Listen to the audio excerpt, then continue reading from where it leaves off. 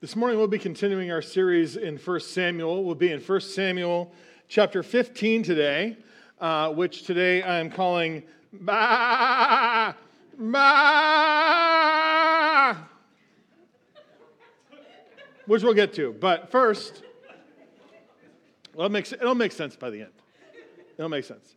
But first, we're going to talk about the birth and rise of Amalek. We got to kind of go backwards a little bit here. We go back to Genesis chapter 36, verses 1 and 12. So it says, these are the generations of Esau, that is Edom. And then if we jump down to verse 12, Timnah was the concubine of Eliphaz, Esau's son. She bore Amalek to Eliphaz. These are the sons of Adah, Esau's wife. Okay, so if you remember Esau, well, certainly you remember Abraham. We got Abraham and then Isaac has twins, Esau and Jacob. Esau is born first. Jacob usurps him. He does his whole trick where he gets the birthright. But Esau's still around, right? And he's still having kids and he's still living. Eventually, Esau gets referred to as Edom. So sometimes when you're reading scripture, you'll come across the Edomites. Those are the descendants of Esau. And then one of his sons is Amalek. So, one of his grandsons is Amalek. So Eliphaz is Esau's son, and he has this son named Amalek. Now he's unique in this because if we read the whole genealogy that's being presented here in Genesis 36, he's the only illegitimate son that is mentioned. He's born of a concubine. Timnah is one of Eliphaz's concubines, and yet he gets listed here. There would have certainly been more illegitimate sons in this genealogy, but he's the only one who gets listed. Why? Because he becomes a big deal. He grows, he becomes a chief, the head of his own clan, and you're going to end up with the Amalekites, or as a group of people. Amalek's descendants, the Amalekites, become this group of people. And they end up having an encounter with Israel as they're coming out of the promised land. So Israel comes out, not out of the promised land, coming out of Egypt. So Israel comes out of Egypt, right? This is the story of the Exodus. They come out of Egypt, and then they're traveling toward the promised land. They cross the Red Sea in Exodus chapter 14. They receive manna from heaven. In Exodus chapter 16, they receive water from the rock. Remember, they're thirsty. They're complaining to Moses. Moses hits the rock with his staff, and water comes out. They've been on the road for about 2 months coming out of Egypt. And this is rough going, right? If you take a group of people who had been enslaved and you bring them out of that slavery and then through the wilderness, right, through the desert, this is not an easy trek for them. And they're making their way. And then they come in contact with the Amalekites, which we read about in Exodus chapter 17, verses 8 through 16. Then Amalek came and fought with Israel at Rephidim. So Moses said to Joshua, "Choose for us men and go out and fight with Amalek. Tomorrow I will stand on top of the hill with the staff of God in my hand." So Joshua did as Moses told him and fought with Amalek. While Moses, Aaron, and Hur went to the top of the hill, whenever Moses held up his hand, Israel prevailed. Whenever he lowered his hand, Amalek prevailed. But Moses' hands grew weary, so they took a stone and put it under him, and he sat on it. While Aaron and Hur held up his hands, one on one side, the other on the other side, so his hands were steady until the going down of the sun. And Joshua overwhelmed Amalek and his people with the sword. So the Amalekites essentially had this sneak attack on Israel, who is not doing well. I mean, they're not an army. They're not an army. They're a group of former slaves with women and children and everybody coming out of Egypt, and Amalek attacks them. And so they have to go to war with Amalek. As a group of they're not trained, they're not soldiers. They have to go to war with Amalek. Joshua leads them in battle. God miraculously saves them by granting them victory whenever Moses' hands were up, right? And they have to prop his hands up. He's got these guys next to him because he just didn't have the shoulder strength to keep it up, right? And so they're holding it up. God creates this victory for them. But certainly Israelites died, and certainly, and especially in the initial attack, it would have been really bad for them. We find out later on that it seems to have been an attack from behind, getting the weakest, the stragglers.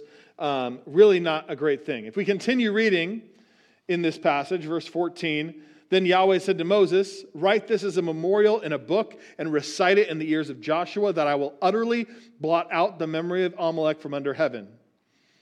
And Moses built an altar and called the name of it, Yahweh is my banner, saying, a hand upon the throne of Yahweh. Yahweh will have war with Amalek from generation to generation.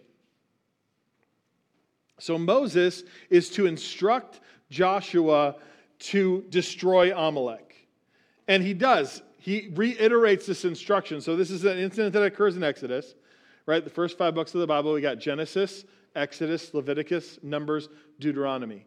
Deuteronomy is 3 addresses that Moses gives to the Israelites before they cross into the Jordan. So it's all kind of happening at the same time. It's final instructions. Deuteronomy is final instructions from Moses to the Israelites before they enter the Promised Land. In that book, he tells them, verse 17 of Deuteronomy 25, remember what Amalek did to you on the way as you came out of Egypt, how he attacked you on the way, and when you were faint and weary and cut off your tail, those who were lagging behind you, and he did not fear God. Therefore, when Yahweh your God has given you rest from all your enemies around you in the land that Yahweh your God is giving you for an inheritance to possess, you shall blot out the memory of Amalek from under heaven. You shall not forget.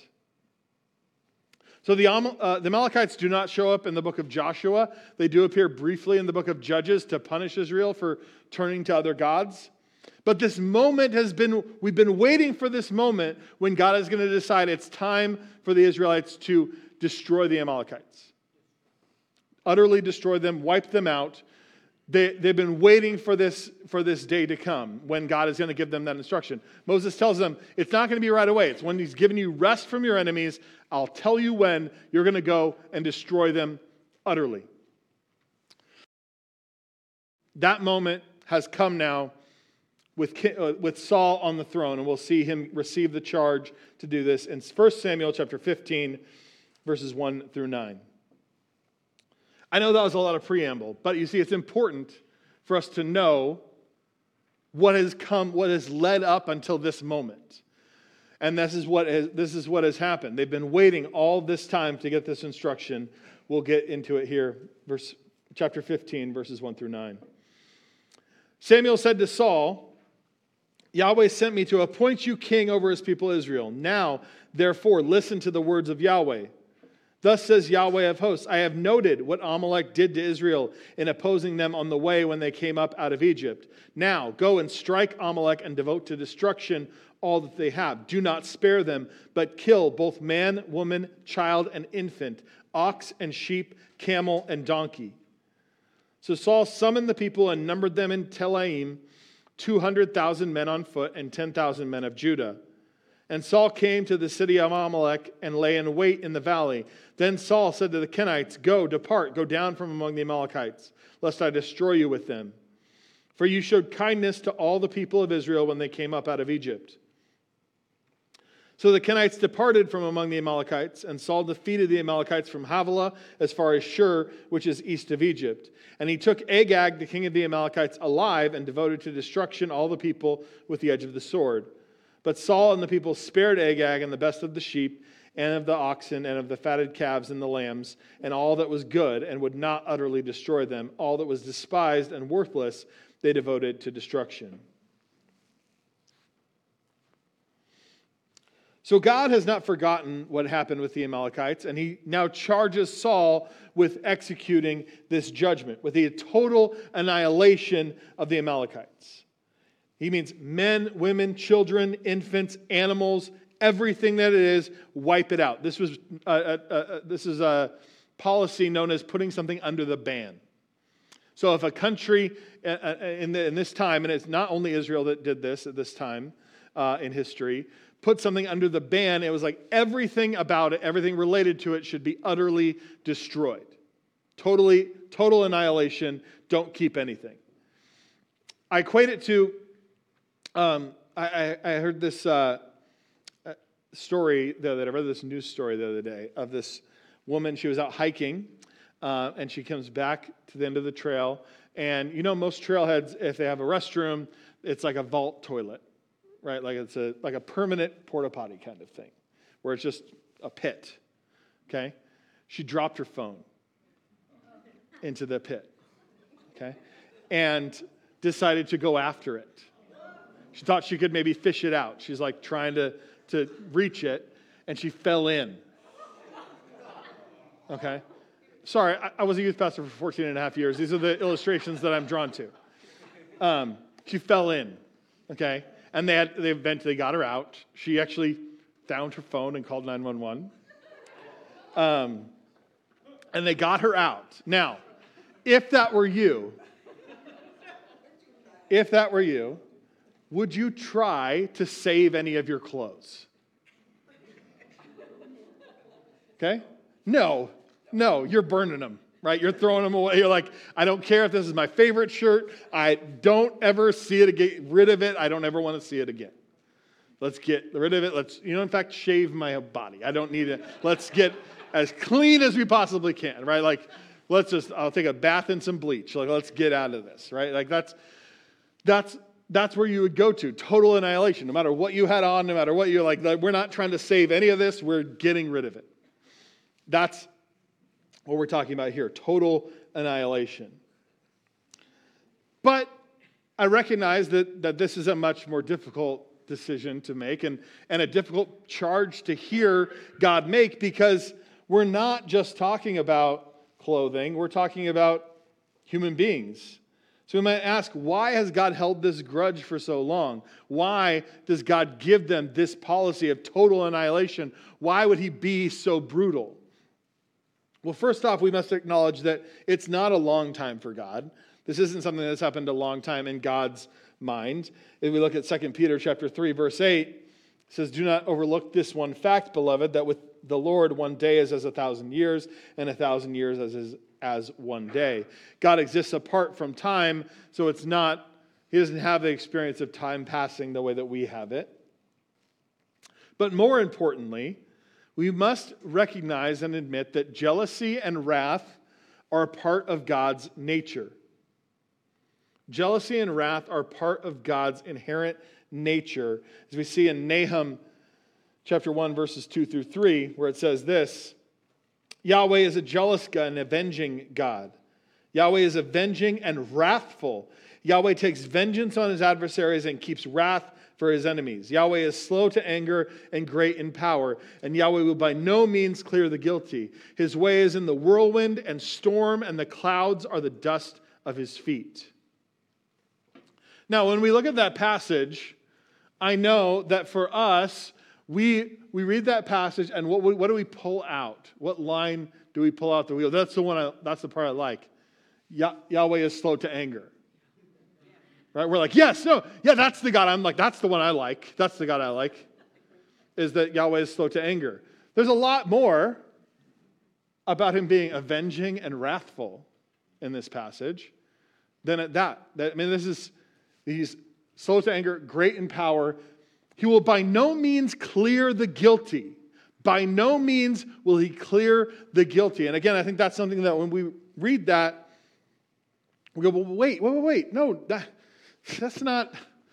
Listen, I don't go to church to hear that he's by no means clear the guilty. That's me. I'm guilty. And yes, you are. And yes, you are a sinner. And God hates your sin, utterly hates your sin. But he does not clear the guilty. He takes all of that wrath, all of that anger, all of that hatred, all of that vengeance for your sin, and he pours it out on Jesus. Until we understand that God is wrathful and avenging, that he hates sin, unless we understand that, we will not understand the cross. We will not understand the cross. But the reality is he takes that wrath and he pours it out on Jesus. We see in Romans chapter 5, verses 8 through 9, God shows his love for us in that while we were still sinners, Christ died for us. Since therefore we have been justified by his blood, much more shall we be saved by him from the wrath of God. But again, if you don't if you don't believe in the wrath of God, if you don't understand the wrath of God, then that doesn't mean anything to you. What does it mean to you to be saved from the wrath of God if you don't believe in his wrath? But his wrath is real and it is justified. When he looks at our sin and sees what we do, our sin is not neutral. Our sin is evil. Our sin is hurting people. Our sin is rebelling against our Creator. He has every right to wipe us out. Every right to devote us to total annihilation like he does the Amalekites here. This is justice. What he is telling to happen to the Amalekites, what he is decreeing to happen to the Amalekites is what ought to happen to us. It's what ought to happen to us. And not on a temporal human level, but on an eternal level. We should be totally annihilated, wiped out, separated from God forever. God has not forgotten our sin. He's poured it out. He's poured out his wrath on Jesus. And if it weren't for that, we would face the same fate as the Amalekites. So here, Saul has been charged with being an instrument of God's wrath. But first, he's got to spare the Kenites. He tells them to get out because they're living near the Amalekites. So he tells them to get out. And then he defeats them fairly easily, wipes them out. They don't seem to be expecting it. He has a large army. He destroys everything except he keeps Agag, the king, alive. And he keeps the best of the animals. He doesn't destroy anything that could be good or useful. Now, we'll get into the consequences of that, but the main thing you should recognize there is he's not obeyed God. He's not done what God asked him to do. Okay, but before we get into the consequences of that in the next section here, I want us to pause and think about how does this apply to us? Because none of us command an army. None of us have been like, don't take this to be that God has charged you with annihilating anybody. Right? This is part of the problem of making sure we're reading the Bible in context, right? Because you could read this and go, I am meant to utterly destroy the Amalekites. I'm going to have to find some Amalekites, right? And I know you'd never do that. That sounds silly. But you do it with lots of other Old Testament passages, so just want to make sure. Okay. How does this apply to us? In general, as we read the story of Israel, and we read the story of the Old Testament, the Israelites, and us, there's an awesome analogy that happens throughout the Old Testament that we can apply to our lives. And when we read passages like this, we can apply them to our lives. So when we see the Israelites being freed from slavery in Egypt, that is paralleled with our freedom from our slavery to sin. Right? God set them free from slavery in Egypt with the blood of the Lamb at Passover. We have been set free from our slavery to sin with the blood of the Lamb at resurrection. So we've been set free.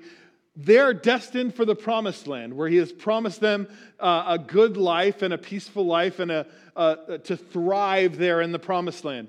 We have been promised an abundant life here on earth, an eternal life to come. How do we access that abundant life?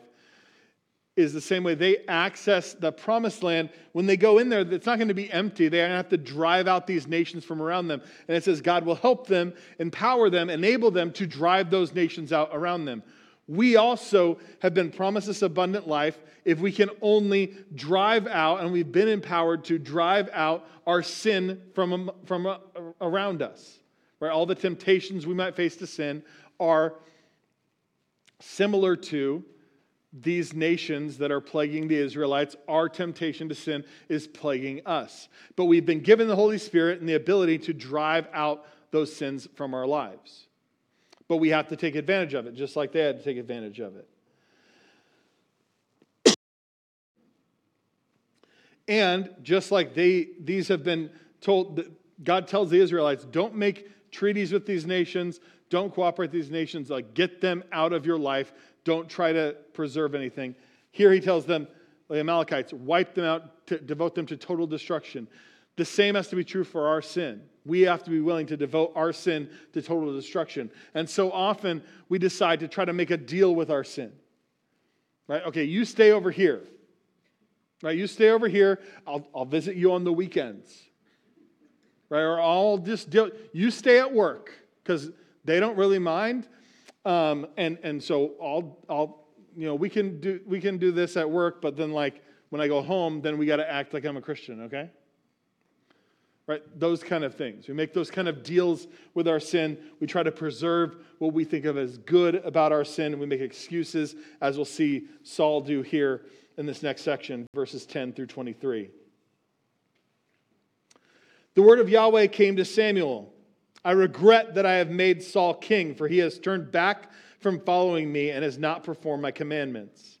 And Samuel was angry, and he cried to Yahweh all night. And Samuel rose early to meet Saul in the morning, and it was told Samuel, Saul came to Carmel, and behold, he set up a monument for himself, and turned and passed on and went down to Gilgal.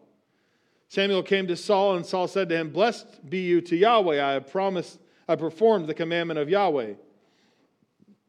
And Samuel said, What then is this bleating of the sheep in my ears and the lowing of oxen that I hear? Saul said, I have brought them from the Amalekites, for the people spared the best of the sheep and of the oxen to sacrifice to Yahweh your God. And the rest we have devoted to destruction. Then Samuel said, Stop, I will tell you what Yahweh said to me this night. And he said to him, Speak. And Samuel said, Though you are little in your own eyes, are you not the head of the tribes of Israel? Yahweh anointed you to be you king over Israel. And Yahweh sent you on a mission and said, Go, devote to destruction the sinners, the Amalekites, and fight against them until they are consumed. Why then did you not obey the voice of Yahweh? Why did you pounce on the spoil and do what was evil in the sight of Yahweh? And Saul said to Samuel, I have obeyed the voice of Yahweh. I have gone on the mission on which Yahweh sent me. I have brought Agag, the king of Amalek, and I have devoted the Amalekites to destruction. But the people took of the spoil sheep and oxen and the best of the things devoted to destruction to sacrifice to Yahweh your God in Gilgal. And Samuel said, Has Yahweh his great delight in burnt offerings and sacrifices as in obeying the voice of Yahweh? Behold, to obey is better than sacrifice, and to listen than the fat of rams. For rebellion is as the sin of divination, and presumption is as iniquity and idolatry. Because you have rejected the word of Yahweh, he has also rejected you from being king. So God tells Samuel, right, we cut to Samuel. He's not been involved in this story so far. He's not involved in the battle, but he tells Samuel what happened in the battle and how they kept these things and not obeyed God's word. And he's beside himself. He can't sleep. He's super angry. And he goes to see Saul in the morning. Saul, meanwhile, he set up a monument to himself at Carmel, right, which is indicative of his state of mind, right? He's indicative of where he's at. This is not a man who's faithfully carrying out the commandments of God. This is a king who is defeating another nation for his own glory and honor, right? You can't set up a monument to yourself and then go like, I did this for God, and thus I set up a monument to myself, right? But we so often try to have it both ways. You can't have it both ways. Well, you can't get double credit, which is what we want to do all the time. You see Christians try to do this all the time. We do something for the approval of other people, and then we want credit from God too. Like, no, God, I did it for you, but then like also these people, they like it also, and so that's probably pretty good for me. This is something we have to talk about when we go to Mexico, when we do our Mexico trainings, because so often we'll have kids who will want to come, and then they're really doing it so they can kind of like tell their friends about it, post about it on social media, and get likes. And people will go, what a good person you are. You're so good. You did this. Like, that's so awesome. Like, you're so great. And look, you even look beautiful while you're doing it. Well, that's incredible. Like, that's awesome, right? And that, like, what God's clear about is if that's why you did it, then you got your reward. You don't get credit from God too. He's not going to be fooled. This is what Jesus teaches in Matthew chapter 6. Verse 2, he says, Thus when you give to the needy, sound no trumpet before you, as the hypocrites do in the synagogues and in the streets, that they may be praised by others. Truly I say to you, they have received their reward. Right? This is something that they would do. Actually have people like blowing their like, doo, doo, doo, I'm giving to the poor, everyone.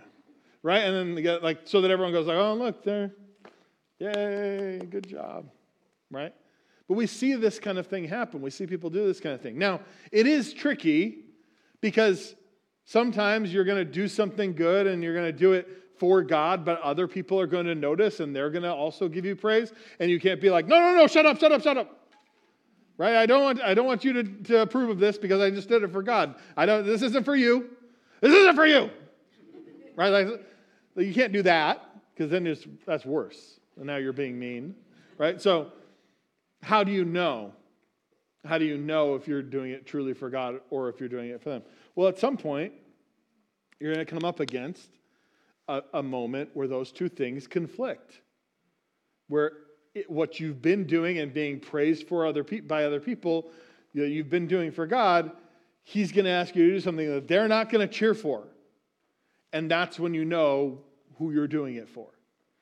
And that's really where Saul came up against this, right? Because why does he keep Agag alive, and why does he allow the people or even himself command them to keep the best of the animals?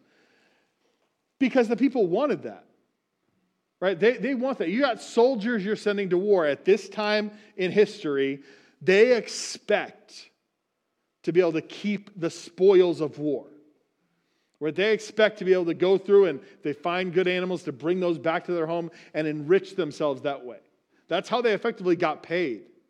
So they're saying, like, if you don't allow us to bring these back with us, if you just make us kill them and destroy them here, what good is that? And so that's where we see it came up against that. Are people going to approve or is God going to approve? And he allowed them to keep the animals because that was their approval that he wanted more than anything else. Which Samuel points out. He has this great line where he says, Saul's saying, look, I obeyed. I did what God told me to do. And Samuel says, oh, what is this bleating of sheep in my ears and the lowing of oxen that I hear? Look, what's that I hear? What's that I hear, Saul? How come I hear sheep? That's funny. You destroyed everything. But he didn't, right? And he allowed them to keep it because it was good for them. But he's got a good excuse. Saul's got a great excuse. Hey, no, we brought them to sacrifice to Yahweh. We kept these so we could sacrifice them. And that's a classic excuse for kids. Anybody who has kids, you know that you've had a time when you've told them hey, I'd like you to do this chore, or go do this thing, and then you come back and they haven't done it, and they go, well, I didn't do that because I was doing this other thing for you. I thought you'd want me to do this. And it's like, well, that's interesting, but I asked you to do this. And that's essentially what's going on here. He's saying, no, we brought them to sacrifice to God. I didn't ask for that. I asked you to destroy them. Do what I asked you to do. That's as simple as that. Because he's got this good excuse. Samuel's heard enough of it. He tells him outright to stop in the middle of it, stop saying this. And he's going to tell them what God thinks about it, which is essentially that with great power comes great responsibility. Yahweh had anointed Saul as king over Israel. He gave him a simple charge, destroy everything, and yet Saul didn't do it. And he's got more excuses. He claims that all he did was bring back Agag, the king of the Amalekites, which is a fact that he previously failed to mention, and an outright political move. Right? That was outright a positive thing of kings would not kill other kings so that then if they got attacked, they would not be killed. It's hey, we'll show respect to any king and we're not going to kill the king. And he also then deflects to, it's not that he brought the animals back, the people brought the animals back so they could sacrifice them, deflecting the blame. But Samuel's response is poetic. Literally, it's a poem that he wrote, and seemingly, I would assume, probably during the night when he couldn't sleep, he was composing this poem. And he tells them essentially to obey is better than sacrifice. God wants our obedience more than anything else we could offer him. Often we want to continue in our rebellion while doing good things to make up for it. But he says more than anything, he wants our obedience more than our sacrifice. And that's essentially what Saul tries to do here, is make up for his rebellion by doing something and claiming it's for God. But God doesn't buy it, Samuel doesn't buy it, and he concludes with the fact that because he's rejected God's word, God has rejected him from being king. That he's done with him as king. We'll continue here, verse 24, because now Saul's going to react to that. Saul said to Samuel, I have sinned, for I have transgressed the commandment of Yahweh and the words, because I feared the people and obeyed their voice. Now therefore, please pardon my sin and return with me that I may bow before Yahweh. And Samuel said to Saul, I will not return with you, for you have rejected the word of Yahweh, and Yahweh has rejected you from being king over Israel. As Samuel turned to go away, Saul seized his skirt of his robe, and it tore. And Samuel said to him, Yahweh has torn the kingdom of Israel from you this day, and has given it to a neighbor of yours who is better than you. And also the glory of Israel will not lie or have regret, for he is not a man that he should have regret. Then he said, I have sinned, yet honor me now before the elders of my people and before Israel, and return with me that I may bow before Yahweh your God. So Samuel turned back after Saul, and Saul bowed before Yahweh.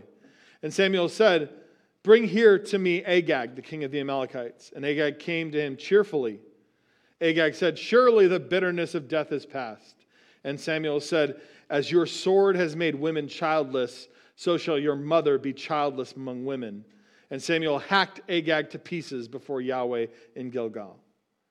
Then Samuel went to Ramah, and Saul went up to his house in Gibeah of Saul. And Samuel did not see Saul again until the day of his death. But Samuel grieved over Saul, and Yahweh regretted that he made Saul king over Israel. So being faced with the consequences of his actions, Saul finally confesses his sin. And it's telling that his confession doesn't come until the consequence has been rendered. And he could have confessed before this, right? He's been confronted twice. He defended himself 2 times in the passage above. And repentance is just too late at this point. The consequence has already been laid out. He's too late to repent. And that will be true for us as well. That at some point it will be too late for us to repent. As it tells us in Hebrews chapter 9, verse 27, it's appointed for man to die once, and after that comes judgment. But we see Saul's desperation, right? As Samuel turns to walk away, he reaches and grabs his robes and tears them at the bottom, which Samuel uses as an opportunity for an illustration. Like, yeah, that's what God's done to you in the kingdom. He's torn it away from you. And Saul is still begging him to come back. And why? Why is he begging him to come back? His motives are made clear in verse 30, where he says, I have sinned, yet honor me now before the elders of my people and before Israel, and return with me. He wants the people to see Samuel's approval. Right? He's saying, I want the people to see that you forgive me. I want the people to see that you accept me. He wants Samuel's approval before the people. It's not true repentance. Right? That's not true repentance. And again, if you think of parents and kids, you've probably had this experience. I've had this experience many times when your kid's done something wrong, maybe hurt their sibling or something like that, and you send them to their room, and then you go in and you're going to talk with them, and you tell them, okay, here's what you did and why it was wrong, and now here are the consequences, and then they start to cry, and you go, oh, good, they feel bad. That's what they should. They hurt their sibling. They should feel bad. And you go, okay, why are you crying? And it's always because of the consequences. It's never why you want them to be crying. It's never why you want it. It's always because I don't want to have to stay in my room tonight. I don't want to go to bed early. I don't want to, whatever the consequence you've laid out. That's why they're crying, not because of what they did. And that's what's going on here. Saul is upset because of the consequence. He doesn't want Samuel to reject him. He doesn't want God to reject him as being king. He doesn't want his kingdom to be ripped away from him. And so he's begging Samuel to come back. And Samuel does. He turns back. He allows Saul to bow before God like he has asked to demonstrate his repentance before the people. But then Samuel demonstrates what true repentance would have looked like. He goes, you want to see what I was looking for? And he says, bring Agag here. He brings the king Agag to him, who comes cheerfully. His entire people have been wiped out. His entire people have been wiped out, and he comes and is like, hey, we can be friends now, everybody, right? Like, we're good. The bitterness of death is past. Let's go. Like, oh, we're going to have a party? What's going on? Oh, you're Samuel. Nice to meet you, Samuel. Samuel says, like an action hero. He says this line, it's like straight out of like an action movie. Right? When he says, I have to read it. I should have had it memorized so I could really deliver it well. Right? Like, as your sword has made women childless, so shall your mother be childless before women, among women. Right? That's like straight out of an action movie. And so Samuel's an older guy. Right? He's old. He's retiring. Like he's getting near his own death. He's an older guy holding this sword. You just imagine him holding this sword, and Agag being like, "Wait, what? Like this old guy is going to come after me?" And he delivers this epic line. But that's most of our action movies now, right? We take all these old guys and continue to make them action heroes, right? You could just, it's Harrison Ford, right? Like you could cast Harrison Ford in this role as an old guy, childless among women, like that kind of thing, and then just hacks him up, brutal, hacks him to pieces. It says right there, and we assume Saul's like throne room or whatever. It would have been wherever his headquarters were. Hacks him up, shows Saul, this is what you would have done. If you were actually repentant, you would have finished the job. And that's what he does there. So we'll wrap it up with this. 3 takeaways for today's message.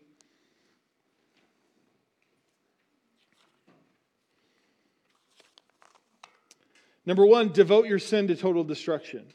Right, just as God tells the Israelites to devote these nations to total destruction so that they can have the life that He's designed for them in the promised land, we have to devote our sin to total destruction that we might live the abundant life that He has offered us.